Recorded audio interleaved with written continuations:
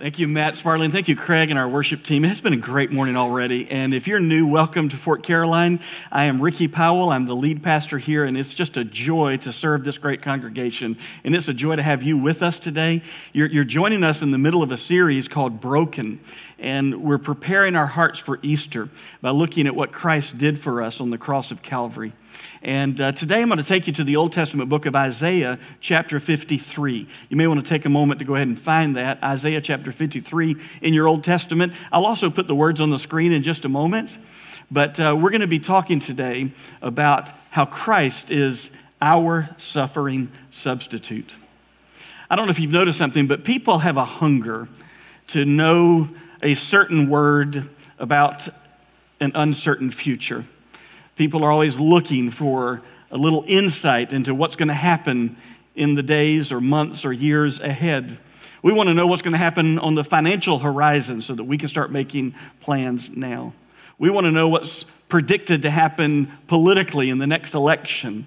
Or we want to know what's going to happen on the world stage of history, especially during these tumultuous, dangerous times in which we live.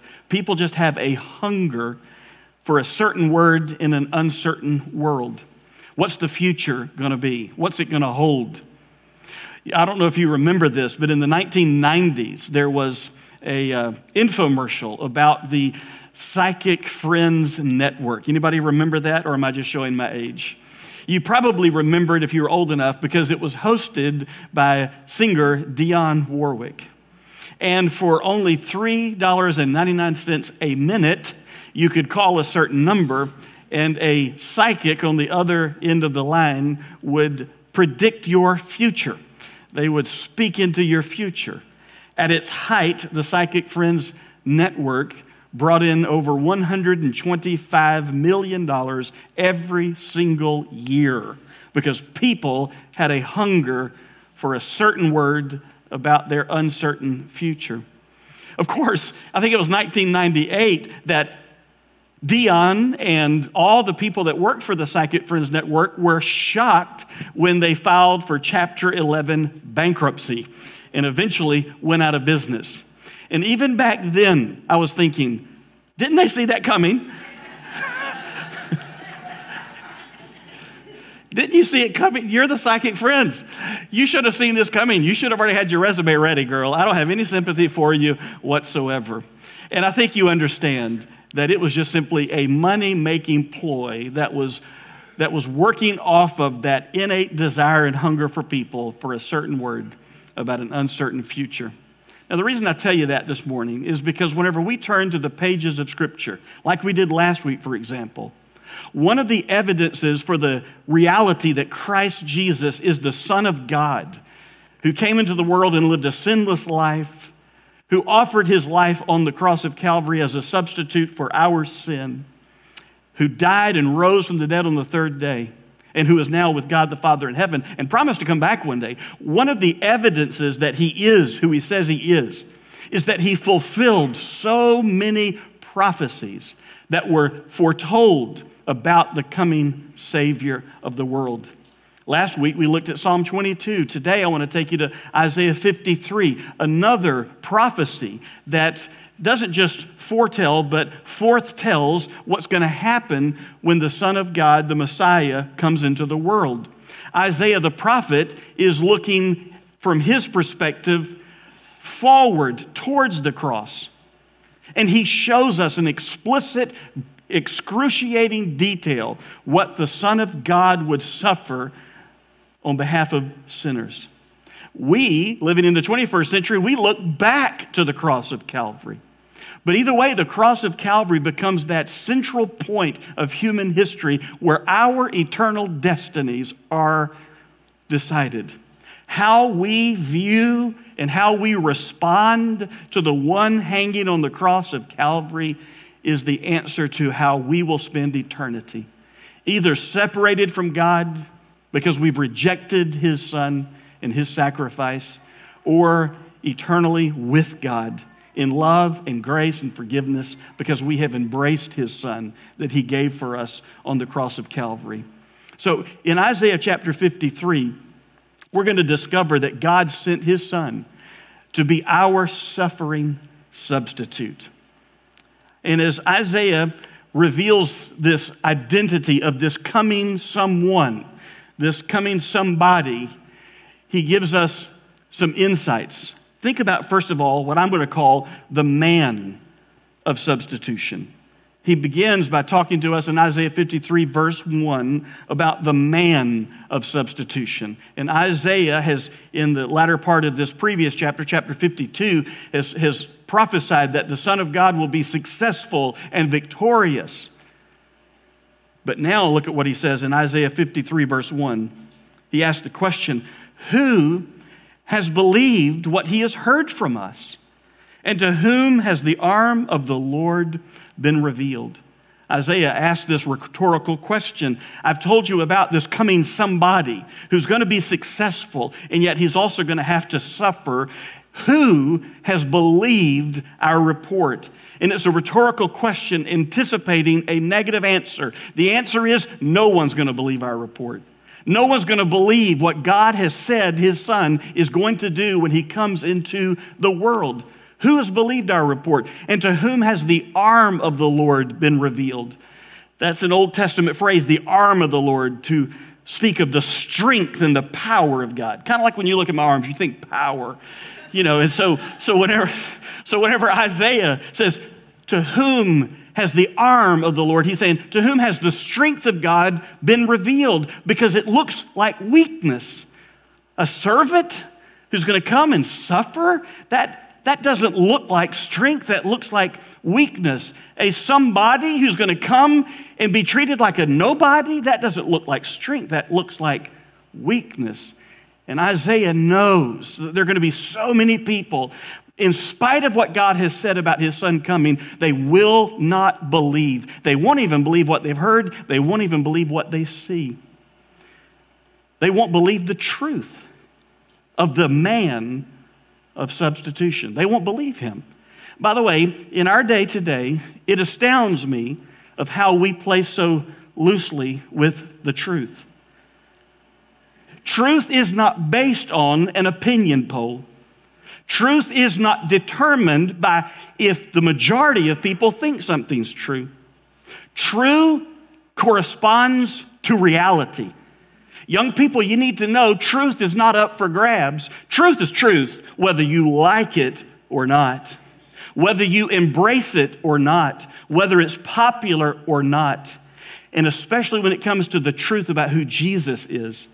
There may be billions around the world who reject him and do not believe he was anything more than either an historical figure or a good teacher or perhaps even a miracle worker, but that's as far as they go. But the truth of the matter is, he is the Son of God sent from heaven to save sinners by dying our death. And Isaiah says, who's going to believe this report? To whom has the strength of God been revealed? And even though others don't believe it, it doesn't make it any less true. He goes on in verse 2 and he writes, for he, this is the suffering servant, this is the Son of God, this is the one Isaiah has already called in his book, Emmanuel, God with us, for he grew up before him, before God, like a young plant and like a root out of dry ground. And he had no form or majesty that we should look at him, and no beauty that we should desire him. Now remember, Isaiah is a Jew. He's writing to the ancient Jewish people who were anticipating the coming Messiah, who would be the rightful king of Israel, who would sit on the throne of David, the greatest king of Israel. And yet here Isaiah tells us that even though we expect this magnificent, majestic, powerful, political, military warrior figure to be our Messiah, that's not going to really be the identity of the Messiah. The coming one is going to grow up before God like a young plant. On the side of my yard, we cut down a tree, and I've noticed that there are young shoots that are growing up out of that root. They're fragile, they're negligible, they're tender, they're easily broken, they're easily overlooked. And that is what we see in Jesus, born of a virgin to Mary and Joseph from Nazareth, a nobody married to another nobody as far as the world was concerned, living in a nowhere town, Nazareth, going nowhere. That's not where the Messiah, the Savior of the world, should be born. He should be born in Rome, in Caesar's palace. He should be born in the home of the high priest in the temple of Israel in Jerusalem. But no, our Savior was born of a virgin in an obscure little town. He grew up before him like a young plant and like a root out of dry ground. There's nothing that would nurture him and strengthen him and sustain him. It looks like his life could be extinguished at any moment. Certainly true. Herod tried to kill him when he was born, had to flee to Egypt for his life. His parents had to take him to spare him. And even growing up, he just grew up like us, became a human being. An unpromising beginning, an unimpressive appearance. In fact, Isaiah says he had no form or majesty that we should look at him, and no beauty that we should desire him. Contrary to a lot of the artwork from the Middle Ages, little infant Jesus or little toddler Jesus or little boy Jesus didn't walk around with a halo over his head or a shining light from heaven that followed him at every move he made. No, when you looked at him, no outward appearance said, here is the King of all kings. Here is the Lord of all the lords of the world. Here's the one day every knee shall bow, every tongue shall confess that he is Lord, to the glory of God the Father. But even though he didn't look like what people expected out of their political leader, he was exactly the one God sent. He is the exact one that we need. And how do we treat this one that God sends into the world?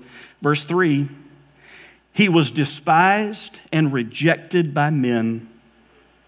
That's how we treated him. A man of sorrows and acquainted with grief, and as one from whom men hide their faces, he was despised, and we esteemed him not. There he is, despised and rejected. In his own day, as he began his public ministry, people looked at him and sneered at him. Isn't that Jesus of Nazareth? Can anything good come out of Nazareth? Who does he think he is? He's a nobody from nowhere going nowhere. People despised him and rejected him. The religious establishment of his day rejected him and despised him. But even as he hung on the cross of Calvary, it says those who passed by wagged their tongues at him, and they ridiculed him, and they mocked him, and they laughed at him. Here's the King of the Jews. Yeah, some king, all right. Let God save him if God wants him. Come down from that cross, and then I'll worship you, King of the Jews. Despised and rejected by men. And Isaiah says he will be a man of sorrows. That word literally means griefs. He will be a man of sorrows and acquainted with grief. All the pain that our sin brought into the world, he will feel. Not only physically, but also morally and spiritually. All the pain of that sin he felt, and he bore it on his own body on the cross. As a matter of fact, when it says, and as one from whom men hide their faces, he was despised, and we esteemed him not. It says, rather than look at him, we turned away from him, and we esteemed him. Isaiah is using a legal term. It's an accounting term. It's to reckon up finances. And he says, men looked at Jesus, and they calculated and determined he's not worth anything. It's not worth anything to me. Esteemed him not. Don't need him. No value. By the way, it's sad that there are people who still treat Jesus just that way. Don't need him. Adds nothing of value to me. There's a disease called prosopagnosia. Prosopagnosia is more commonly called face blindness. Most people who suffer from this illness have it from birth, and most people have it all their lives. It's a face blindness. It means that people they know, they don't recognize their faces each time they see them. It could be your mother, and you don't recognize her each new time you see her. It could be your spouse. It could be your own child. It could be a coworker, a friend. That every time you see them for the first time, you can't remember their face. Most people learn coping skills when they have face blindness. They'll memorize, if they can't memorize the face, they memorize how they walk. And they become very good at watching people. Or they remember the sound of their voice, but they can't recognize their face, even though they ought to. And the greatest sin of Israel was when God sent his son, the very one that the prophets had told would come. The very people who should have known him and recognized him rejected him, and didn't want him, and didn't see him for who he was because he didn't meet their expectations. And the same is true in our day. There are people who will tip their hat to Jesus. Oh, he was a good teacher. Oh, he was a great friend to sinners. Oh, I've heard he did some miracles. Maybe it wasn't really a miracle, but he went about doing some good things. Dear friend, I like what C.S. Lewis said. Jesus was either liar, a lunatic, or he's Lord. But he can't just be a good man. He's a liar because he's the one who said he is the Son of God and that he alone has the power to forgive sins and that he would die, be buried, but rise from the dead on the third day, victorious over the grave. If you think that, and if you think the whole world's eternal destiny rests on your shoulders and yet that's not true, you're a lunatic. We've got help for you. Or you're a liar. You know all of that is not true. You know that you're not the Savior of the world. You know that I am not the way, the truth, and the life. No one comes to the Father except through me. And you know it's not true, but you say it anyway. Then you're a liar. There's only a third option left. If you're not a lunatic, and if you're not a liar, you're the Lord. And that is who he is. And even though people despised and rejected him, even though he suffered for us, and even though people hid their faces and turned away from him and esteemed him not, it doesn't change the fact he is the Son of God.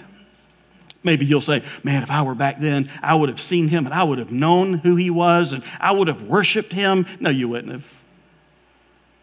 In fact, it's easier for us to believe in Jesus today than it was for them.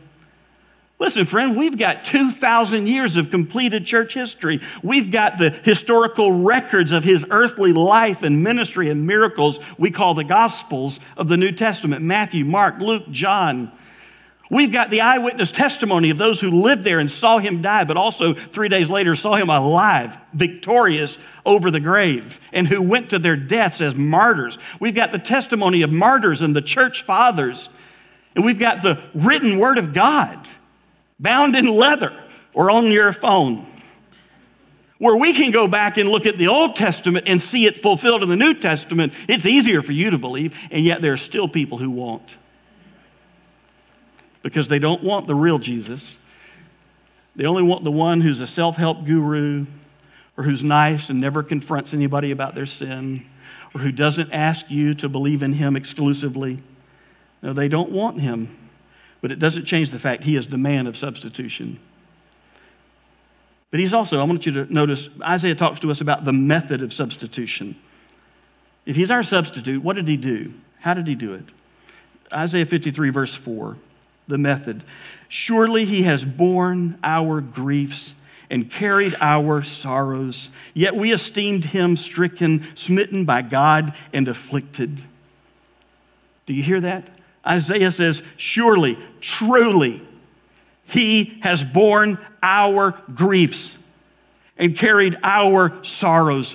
All the pain that our sin brought into our lives and brought into the world, he has borne it on his own body. He has carried it away.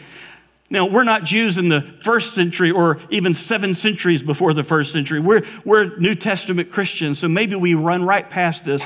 But Isaiah's audience immediately knew Isaiah's referring to the Day of Atonement. He's referring back to the sacrifices of Israel. You remember every year on the Day of Atonement, they would take 2 lambs. One they would sacrifice and shed its blood as a substitute for the people because sin must be judged. In another one, the high priest, would lay his hands on the head of that lamb or that goat, and then he would infer and impute all the sins of the people on that scapegoat. And then that scapegoat would be led out into the wilderness, bearing the sin of the people for that year, carrying their sins away so they won't be confronted with it.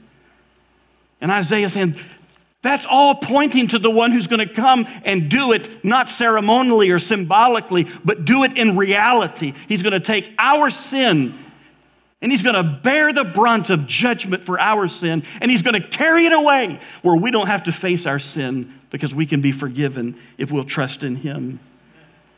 And yet, how did we respond to this great gift of grace? It says, we esteemed him stricken, smitten by God, and afflicted. We once again judged that when he's dying on the cross of Calvary, he's getting what he deserved. He must have done something wrong. That's what people said. They're saying he's dying for his own sin. In ancient Israel, it was a very common assumption that if a person was suffering, they must have done something to get God's judgment like that. We still hear that today. Oh, a hurricane hit New Orleans. Oh, those terrible sinners in New Orleans. I saw that coming. As if you're not a sinner. And it's one thing for me to judge another sinner or for another sinner to judge me. But to look at Jesus dying on the cross of Calvary and to still say he must be a sinner when even Pilate had to say, I can find no fault in this man. No deceit or guile was ever found in our Savior. He truly was the sinless, spotless Lamb of God. There's a half-truth here in verse 4. He was stricken and smitten by God and afflicted by God. That's true. But it wasn't for his sin. And that leads us to the third observation I want to make, not only the man and the method of substitution, but the meaning of substitution. Listen to Isaiah chapter 53, verse 5, and you'll see why Jesus hung on the cross of Calvary. Isaiah writes, but he was pierced for our transgressions. He was crushed for our iniquities. Upon him was the chastisement, literally the beating that brought us peace. And with his wounds, we are healed. Don't you understand? Yes, he was stricken and smitten and afflicted by God, but it wasn't because of his sin. He had none. It was for our sin. It was for our transgressions. It was for our iniquities. It was for our wrong that we had done. He was dying as a substitute for sinners. Punishment for him, peace for me and you. Wounds for him, healing for me and for you. Chastisement and beating for him, blessings of God for me and for you. Verse 5, all we like sheep have gone astray. We have turned everyone to his own way, and the Lord has laid on him the iniquity of us all. Listen, you may not believe the Bible, but you can't argue with the first part of verse 5 or verse 6. All we like sheep have gone astray. We have turned everyone to his own way. You know it in your heart that there's a standard of right and wrong, and none of us have ever perfectly lived up to it. We don't even live up to our own standards of right and wrong. I'm going to do better today. I'm not going to lose my temper. I'm not going to use that language. I'm going to work hard, not procrastinate. I'm not going to give in to that addiction again. And we break our own standards of right and wrong over and over and over. You know why? Because we're just like sheep. We've all gone astray. We've all wandered off the path of what is right. We've each turned our own way rather than God's way. And we find ourselves in a mess called sin under the judgment of God as a result of it. Have you ever heard those news stories about a family pet that was taken on vacation with the family, and then somehow they lose Scruffy, during vacation, and they look for Scruffy, they can't find Scruffy, and they finally have to leave and go back home a few days later, and they live 1,000 miles away from where they vacationed. And then a year later, in Boca Raton, Florida, Scruffy shows up at the family door. And the news people go crazy. Oh my goodness, this dog was lost but found its way home. We'll make movies about dogs that find their way home. You've never heard that story about a sheep. You know why? Because sheep are prone to get lost, but sheep are not the smartest animals in the barnyard. Sheep can be dumb, they can be directionless, sheep are defenseless, they often get lost, and if they're not found by the shepherd, they will die in the wilderness, either of exposure or be devoured by predators. Somebody's got to go find them and bring them home.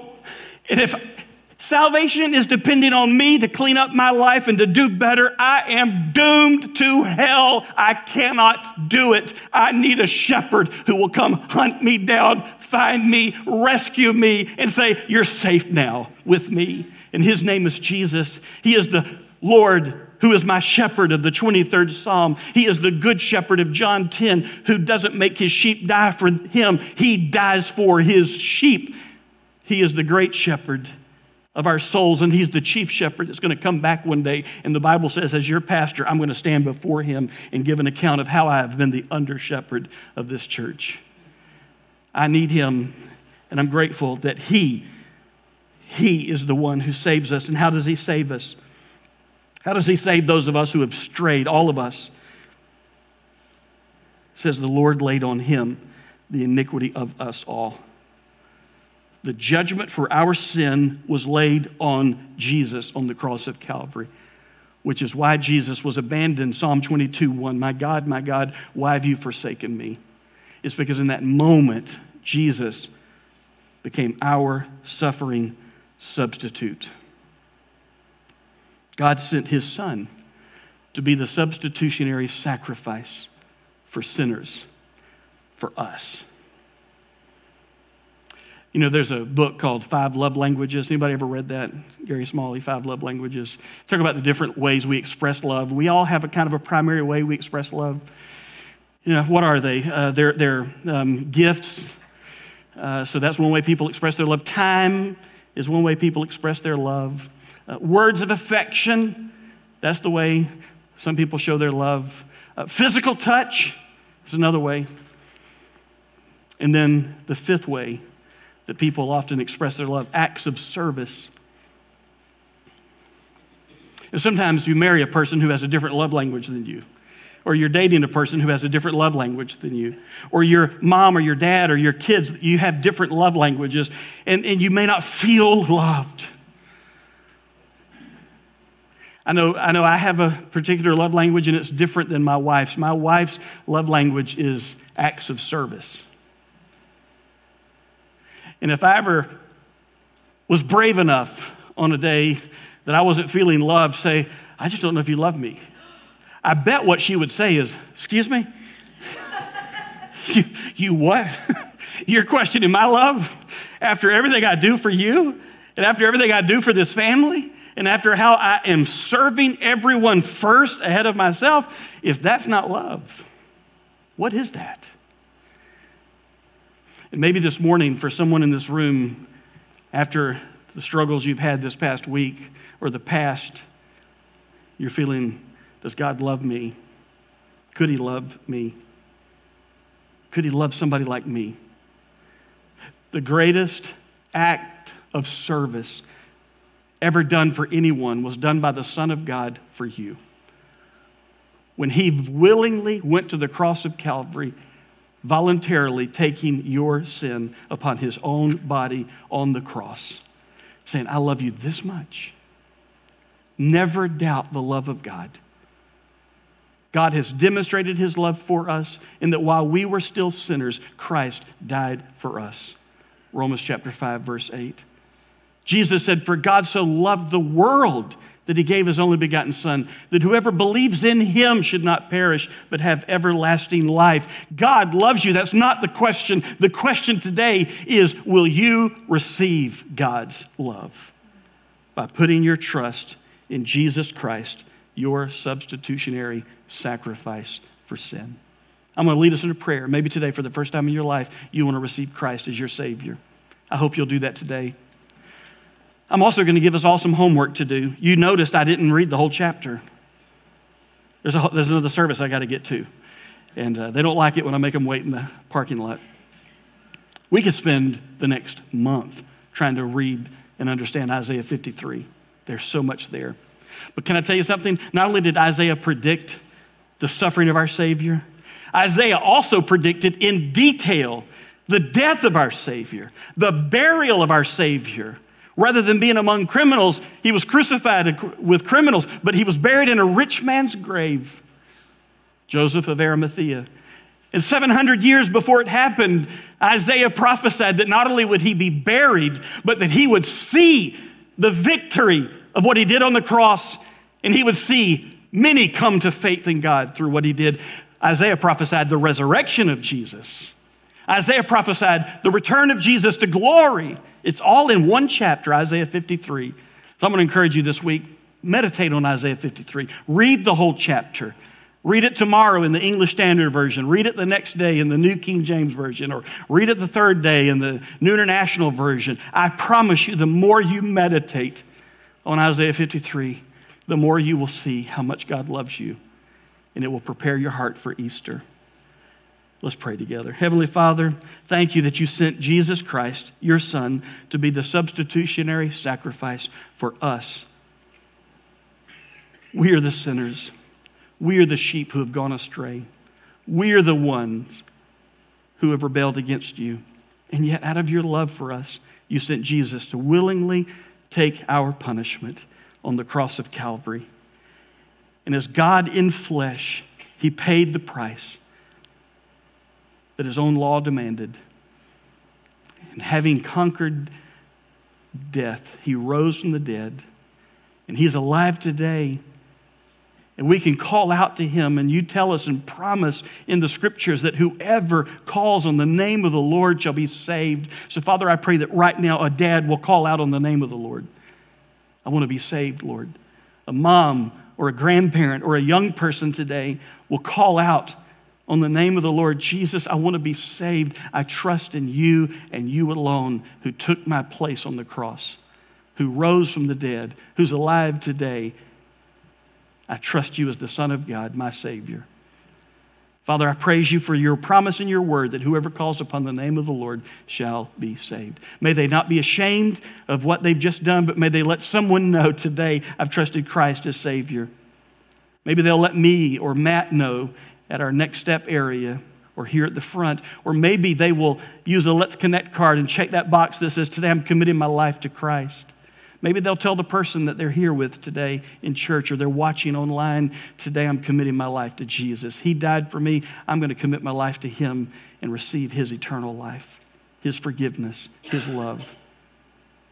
Father, we love you because you first loved us. In Christ's name we pray. Amen.